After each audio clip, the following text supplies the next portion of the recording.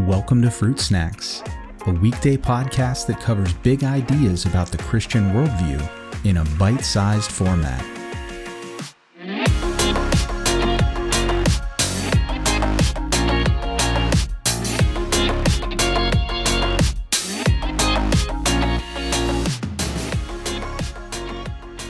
Hey everyone, happy Friday. Today we're going to do sort of a short episode and just wrap up this discussion on free will. Yesterday was a little bit of a lengthy topic, but we kind of went through a whole bunch of different objections that have been raised and could be raised with regard to free will. Couldn't God have done it differently? Whether that's an extreme example of couldn't God have created free beings and still never allowed any evil at all the way down to couldn't God have just made things easier?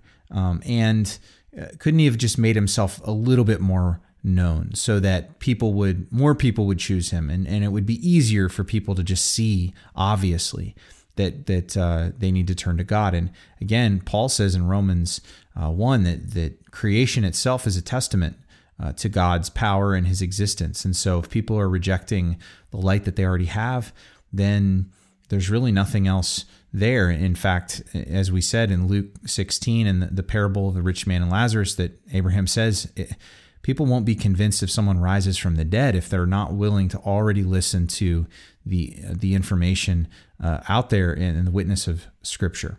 So I said today I wanted to talk about something called epistemic distance, or to put it a little more plainly, the hiddenness of God, as it is sometimes called.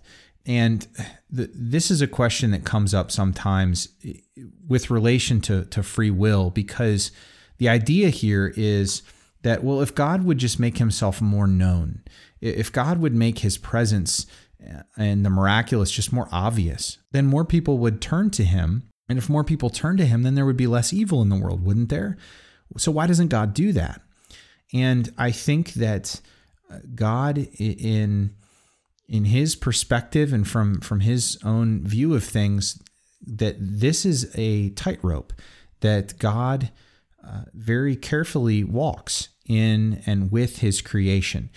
Scripture tells us that God has made himself known to us, and that his presence and that his existence is obvious if we choose to acknowledge what we've been given in as far as the light of creation and the witness of Scripture and so on and so forth. But God, I think we can take for granted sometimes that God's presence, his actual full presence, is terribly overwhelming. And we see this in Isaiah 6, when Isaiah is caught up to the throne room of God. And we read this in Isaiah 6, in the first 5 verses. I saw the Lord sitting upon a throne, high and lifted up, and the train of his robe filled the temple. To think about that just for a second. The train of his robe, it's just the hem, the very bottom part of his garment, that the entire temple is filled just with the hem of the garment of the robe of the King of all the universe and creation. He's huge, right? And the foundations of the thresholds shook at the voice of him who called, and the house was filled with smoke. The presence of God is terrifying. If we were suddenly to find ourselves in the direct, immediate presence of God, it's terrifying. It is an experience that would undo us. And that is exactly what happens to Isaiah. He says, woe is me, right? Like, I don't belong here. Isaiah, as much as an amazing thing as we would think it would be to be in the presence of God, Isaiah actually wants to get away because he realizes instantly that he doesn't belong here, that this is not a place where he should be, because it's too close. He's too immediate it would be like being too close to the sun. It's just like, it's just too much. It's overwhelming. And Isaiah is overwhelmed. Think about the transfiguration, just the glimpse, the sliver of Jesus's real, true power and presence and his, who he really is, being sort of flashed to the disciples. And it's it's overwhelming to them. They don't really know what to do about it.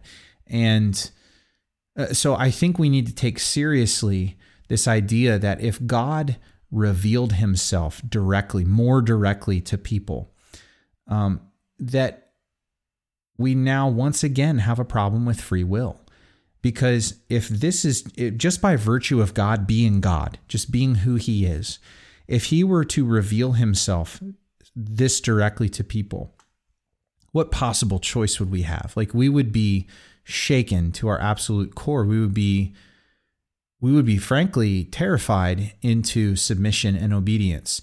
And again, I don't think that's what God is interested in. Could he do that? Most certainly he could do that. But that's not what God is interested in, because if people had to choose God, because what other choice do they have in his direct presence, then are they really choosing him? Are they really free in that choice? Moreover, if God put some sort of undeniable signal, like a flaming cross up in the sky, so that no one could deny it, no one could look at it and say, "Oh, God doesn't exist." No one could actually be an atheist or an agnostic. Then even those who acknowledge him outwardly, is their heart actually inclined toward God? Or do we still have an issue with rebellion? So just because everyone outwardly acknowledges God, that doesn't mean that every heart belongs to him. And so once again, I think the ability to do otherwise, to actually have a choice in the matter, is the only thing that makes our choice to respond to the prompting and drawing of the Holy Spirit worth anything. And I think that is actually, in God's own opinion, also the case. That if there was any way to do this thing differently so that free will was intact and people would freely choose to choose God, and we would have overall just less evil in the world, that is what God would have done. Which means that if this is the world that we find ourselves in, this is the world that God chose to create, because this is the world that best fits with his intentions and designs and plans for all of creation, including humanity, but also including spiritual beings and those other things that God has created. And so after all is said and done, is free will really this valuable? I think yes. I think yes, not only in our opinion, but in God's opinion, yes, it absolutely is. Even with all the things that it brings, even with all the evil and the heartache and the suffering, even with the abuse of the free will, that it is still worth it. Because without it, you get no one who freely chooses God either, and chooses to respond to the pursuit that God has for all of us, for all of our souls and relationship with him. And so, yes, it is valuable, even though it brings about suffering. So our next topic that we're going to turn our attention to is a little bit of a different question. Is, okay, well, suffering apparently is it's justified by the fact that free will, it really is that valuable, that it does justify the suffering that we endure. But what about the good that can come from that? Is there any good? Is there any meaning or purpose to the suffering that you and I endure? And that is the next big question that we will take a look at, is what good is the suffering that I endure? Which gets to not just making a rational case for it, but really getting to more of the emotional and the heart issue of how can we redeem suffering? And what is the Christian worldview with regard to that question? So I can't wait to dive into that one next.